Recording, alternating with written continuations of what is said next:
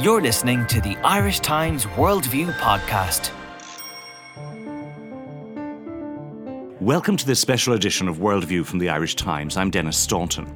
After an election that turned every prediction on its head, David Cameron is heading back to Downing Street this morning after his Conservative Party won an overall majority. Mr Cameron's erstwhile coalition partners in the Liberal Democrats have been reduced to single digits in the House of Commons. Labour lost all but one of its seats in Scotland and failed to make a breakthrough in England and Wales. Meanwhile, in Scotland, the Scottish National Party has swept all before it.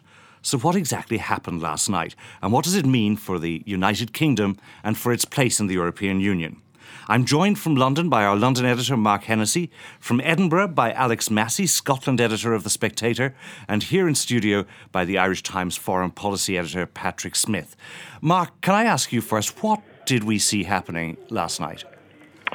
Well, quite an extraordinary result, and it bears comparison and indeed probably exceeds John Major's achievement in 1992 when he won against Kinnock against the odds. Certainly talking to Tories in London this morning, even they are quite stunned when the exit polls came out last night.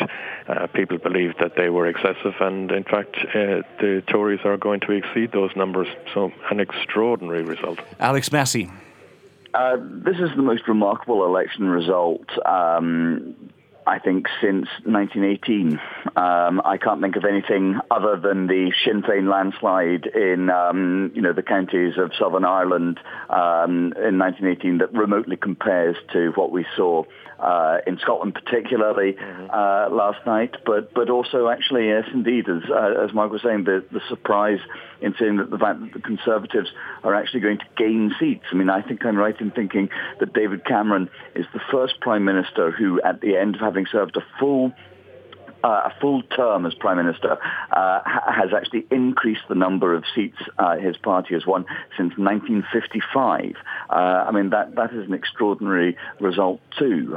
It speaks to a number of things. Obviously, the weakness of the Labour Party, both in Scotland and in England, and if you like, a certain resilience about the Tory brand and the way that the Tory message in the end managed to persuade enough people, particularly in England, that Cameron deserved another term. I mean, a truly astonishing, remarkable, historic election result. Paddy Smyth.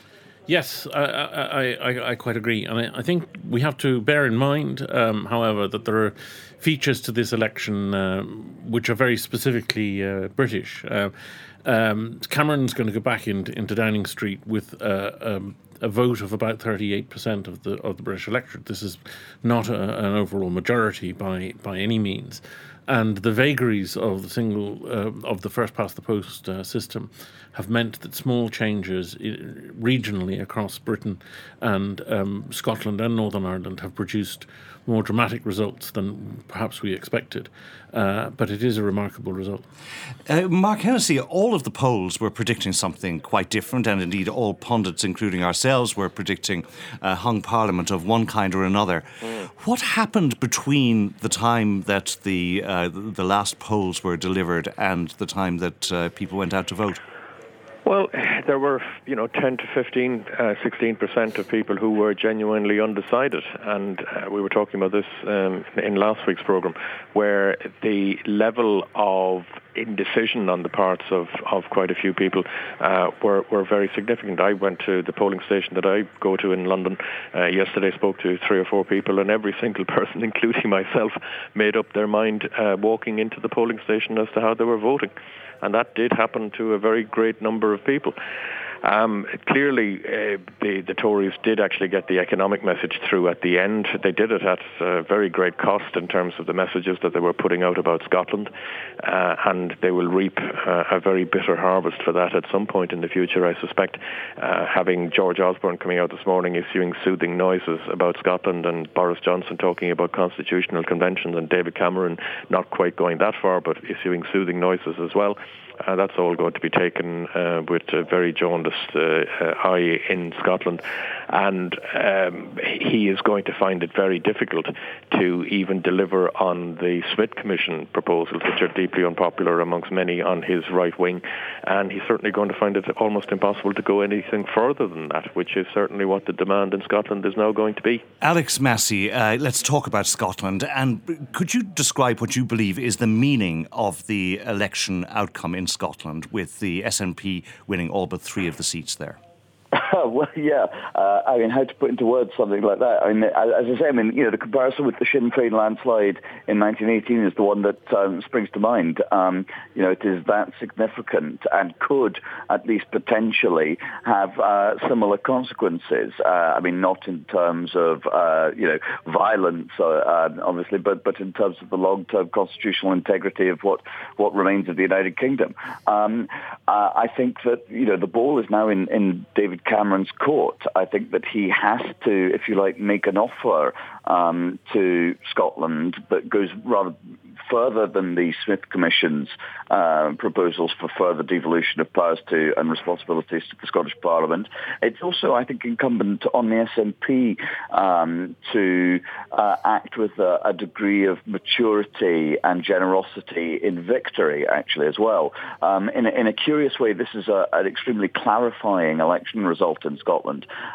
It simplifies some things, whereas if the SNP had only won 40 out of the 59 seats, that would still have been a remarkable and historic result, but it wouldn't have been quite as earth-shattering, quite as clear-cut, obviously, as winning 56 of Scotland's 59 seats. How it happened, basically, Scotland's politics is been reordered, realigned in terms determined by how people voted in the referendum. Labour had lost, 25-30% of its votes yesterday, and that is roughly the same percentage of habitual Labour voters who voted yes to independence last September. And the iron logic of the referendum campaign, and something Labour weren't able to shift at all or change, was if you voted yes in September, why would you vote for a unionist party in May? And that been the case ever since Jim Murphy became leader of the Labour Party, and he wasn't able to do anything at all to shift that. Can we look for a moment at the options that David Cameron's government has in terms of how to deal with Scotland? Boris Johnson this morning was saying that it was time to think about a federal structure for the United Kingdom. Is that the way to go?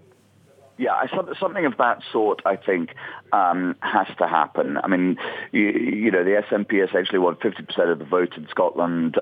This is the sort of landslide result that you can't actually ignore. It requires, I think, a response from unionism that is bigger and more generous than anything we've seen previously. One of the curious ironies of the election is the SNP in notionally campaigning for full fiscal autonomy, full fiscal responsibility for Scotland, although they downplayed that element of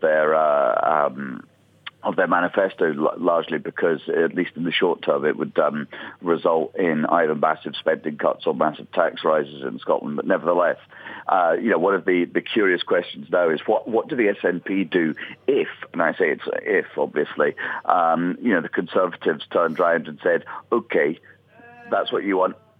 That we think you should have that. Would the SNP really be able to turn down that sort of an offer? Now, the Tories may not go that far, but we're in completely unexplored, never mind uncharted waters. And would something like that, some kind of Devo Max option, would that actually satisfy the nationalist urge in Scotland? Would it actually postpone the day even further when Scotland is likely to vote for independence? Well, Nicola Sturgeon, of course, during this campaign was absolutely clear that, as far as she was concerned, a vote for the SNP in this election wasn't necessarily a vote for independence. Now, that's the sort of campaign rhetoric that should be taken with a pinch of salt. The SNP's ambitions for independence have not disappeared. At the same time, Nicola Sturgeon is very reticent and wary of pushing for another referendum too soon, because there is a view in nationalist circles that while you can afford to lose one referendum on independence, you can't really afford to lose two. It's Quebec example coming into play, and therefore the nationalists don't really want to have another referendum unless they are odds on to win it rather than odds against winning it. And although they won 56 of Scotland's 59 seats last night, it's still not clear that there is actually a majority for independence. I mean, even all the opinion polls that have been done recently suggest that Scotland would still, if forced to do so again tomorrow, would still vote no to independence, albeit pretty narrowly. Mark Hennessy, does the Conservative Party, indeed do the Conservative Party and the Labour Party, do they have the capacity to respond to the SNP challenge in Scotland? No, it's quite difficult to see how they can actually do that. I mean, oddly, the one element that the Tories would be very, very keen to foist on Scotland is full fiscal autonomy, believing, as Alex was saying, that it'll actually cost the Scots money, and more importantly, in political terms, that it would be an opportunity to put the SNP on the back foot, because they have been talking about, they downgraded it to fiscal responsibility, as they called it in their manifesto, but also fiscal responsibility coming very, very slowly. The Tories might have an encouragement to actually put the SNP to the wall and actually get them to refuse the awarding of powers. There might be some element of political strategy, a strategic advantage for them in that. For Labour, they have to try and decide what they do with Scottish Labour. I mean, one of the problems that they've had traditionally there is that any of their high flyers have wanted to go to London as soon as possible and have turned away from Scottish politics. And Scottish Labour MPs have always had a very dismissive view of Holyrood since its inception in 1999, and the people who ran for the party there have never been their most ambitious or their most high-flying. Mark, you mentioned, you compared David Cameron's victory last night to John Major's victory in 1992. And of course, John Major's victory ushered in 5 years of torment for John Major at the hands of his own backbenchers over Europe. Are we about to see something similar playing out for David Cameron? We are, and perhaps even worse, because the temper within the Conservatives about the European Union has only increased over the passage of those years. And the idea that David Cameron could go to Brussels and come back with a significantly better deal is, as of now, pretty fanciful. He'll get some changes on the margins, which they will try to inflate, but it isn't going to persuade at least a third of his own parliamentary party. And it isn't, in fact, there are two issues here. One is whether he could get a referendum which he wants passed, accepted by the British people, but the bigger question in some ways is whether he can keep the Tories united, or whether they will split in the manner that the Tories split in the 19th century over the Corn Laws. Paddy Smyth. Yes, I mean, this is the issue which is obviously going to be alarming Dublin most today. It seems that not only the fact of a Tory majority, but the nature of that majority, the fact that it's unconstrained by a Europhile Liberal Democratic rump will mean that the Cameron will find himself under enormous pressure from his own party to come up with a major negotiating strategy, and B, then will find it very difficult to win a referendum at the end of it. And it is, I would say, the prospect of Britain leaving the European Union has been raised a significant notch, and that is of great concern to Ireland. And if you look at at Cameron's prospects for negotiating a deal, as Mark was saying, it looks pretty challenging on the basis of what people in the rest of Europe are saying. How difficult is it going to be for him to get a deal that ticks enough of the boxes that he requires for him to be able to endorse it? Well, if you like, the lower slopes of the negotiation appear quite straightforward. Everybody can agree to reducing red tape and bureaucracy in Europe. Everybody can agree to some curbs on what is called benefit tourism. But when you get to the more substantial issues, the issues that might actually require treaty changes, you're going to find very, very strong opposition in Europe. Changing rules about the free movement of labour, it goes to the core of European values. It's not possible. Dismantling the social policies of the European Union is also going to be extremely difficult. So what he can come back with that is going to impress his backbenchers and then the British public is very, very limited. If we're seeing what we appear to be seeing in terms of some kind of a change in the arrangement of the various constituent parts of the United Kingdom and some kind of federal structure, will that have any effect on Northern Ireland and on Northern Ireland's relationship with the rest of the United Kingdom? Well, that's a very interesting question, because one of the things that Cameron was pushing was the idea of votes for English votes on English issues, something which the DUP has vehemently opposed, and so the DUP it doesn't appear to be necessary to his majority, but it certainly will make its presence felt on the issue. One of the ironies of the election, of course, is that Sinn Féin's abstentionist MPs are going to make it easier for Cameron not to have to rely on DUP votes to have his majority. Alex Massie, can I ask you that if Scotland begins to dislocate further from the rest of the United Kingdom, will it stop there, or is this the beginning of a broader fragmentation? Well, I have no idea. I don't really see Northern Ireland, if you like, being an issue. To be honest, I mean the DUP. You can buy them off just with a larger cheque if required.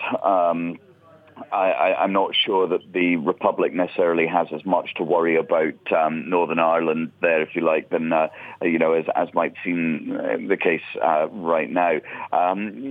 Scotland isn't, an SNP landslide in Scotland, doesn't mean that Scottish independence is inevitable by any stretch of the imagination. So it obviously makes it more possible and more plausible than seemed the case 24 hours. And an EU referendum presumably makes it more possible.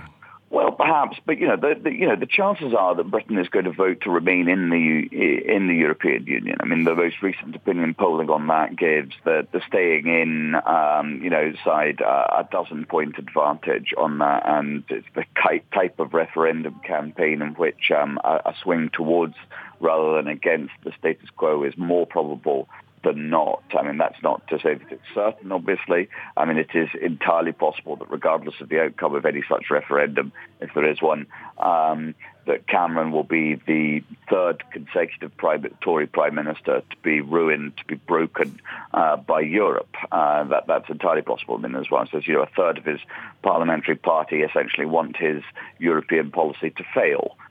This is not a good place from which to begin. But at the same time, rather than getting completely panicked and hysterical about these things, it should be remembered that as matters stand right now, and of course things can change, Britain would vote to remain a member of the EU. The Labour Party probably has got a reasonable grounds to panic this morning, though, and especially if you look at the difficulties of Scottish Labour. Is it possible for Labour to pursue the kind of policies it may have to pursue to find itself back in the centre of politics in England and Wales, and at the same time do what's necessary to become more popular in Scotland? No, but then this isn't a problem of policy for Labour. Labour's policies in Scotland are actually quite popular.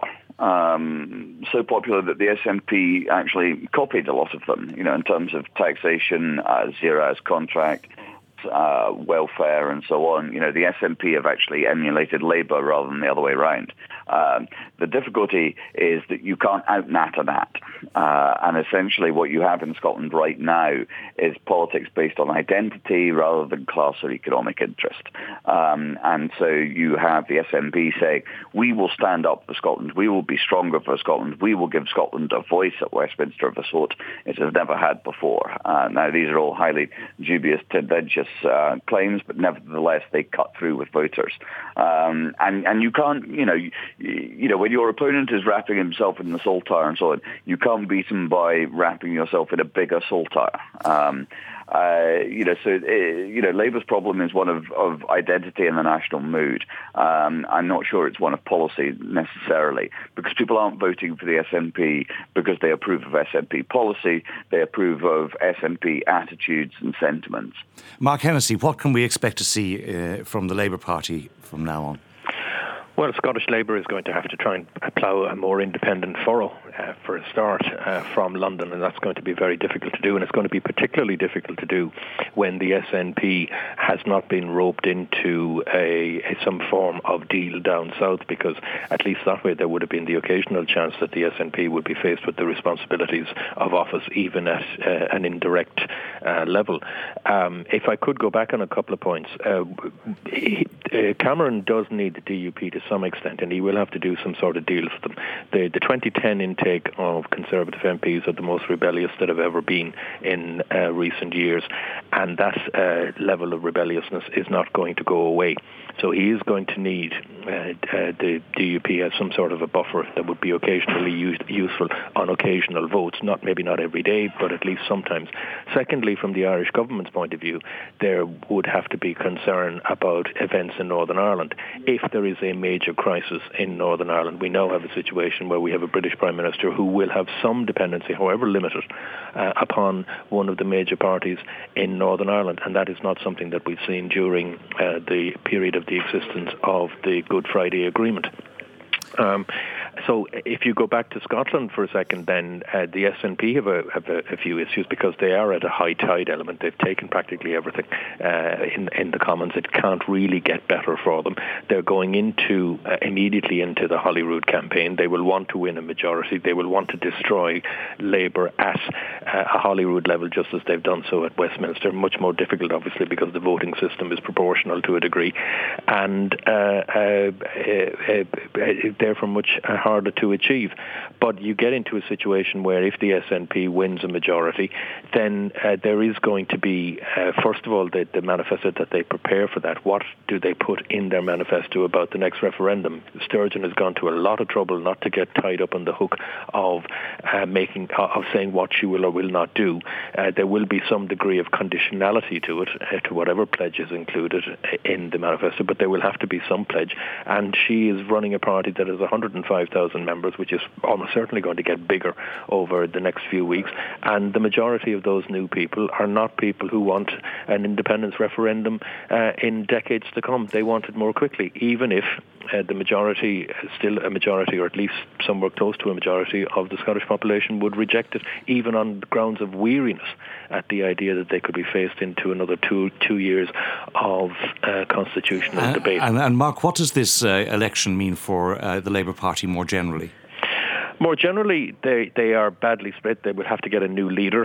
In a way, they are fortunate that Ed Balls has lost his seat, because it at least offers an opportunity to do a clear-out, and that you could have a situation within a couple of months where there would be pretty much an entirely fresh, or relatively fresh, from the point of view of public perception, in terms of a new front bench, and that they start to rebuild, and perhaps with the onset of a European Union referendum campaign, they can put themselves back at the centre of British politics again. But they face a very, very bad period, and Labour, when they are suffering defeat, have a terrible tendency of going back and tear themselves apart. One of Miliband's great achievements since he was elected was the fact that he actually managed to avoid that. They may not be so lucky again. Finally, Alex, you were saying that this is an historic election, in a good way or in a bad way for Britain? Well, for Britain, it's a disaster. This is a catastrophe for unionism. There's no other way around it. That just can't be ignored or denied. And so, if you like, from that British perspective, it is, as I said, we need a new set of meteorological metaphors because avalanche, earthquake, hurricane, storm, tsunami, don't actually go quite far enough to describe the extent of the SNP surge last night and the way that can change Britain. It is a huge onus and responsibility on David Cameron how he responds to this. In some ways, it is the biggest test of his political career, and not one that one could be wholly confident that he's up to meeting. And Paddy Smyth, bringing it all back home, good news or bad news for Ireland? I think it's bad news for Ireland in the sense that it puts the European question very firmly on the agenda. It's going to make for a couple of years of rather fraught negotiations and nervousness in Dublin. Paddy Smyth, Alex Massie and Mark Hennessy, thank you. And that's all from this special edition of Worldview. From producer Sinead O'Shea, sound engineer JJ Vernon, and from me, Denis Staunton, goodbye.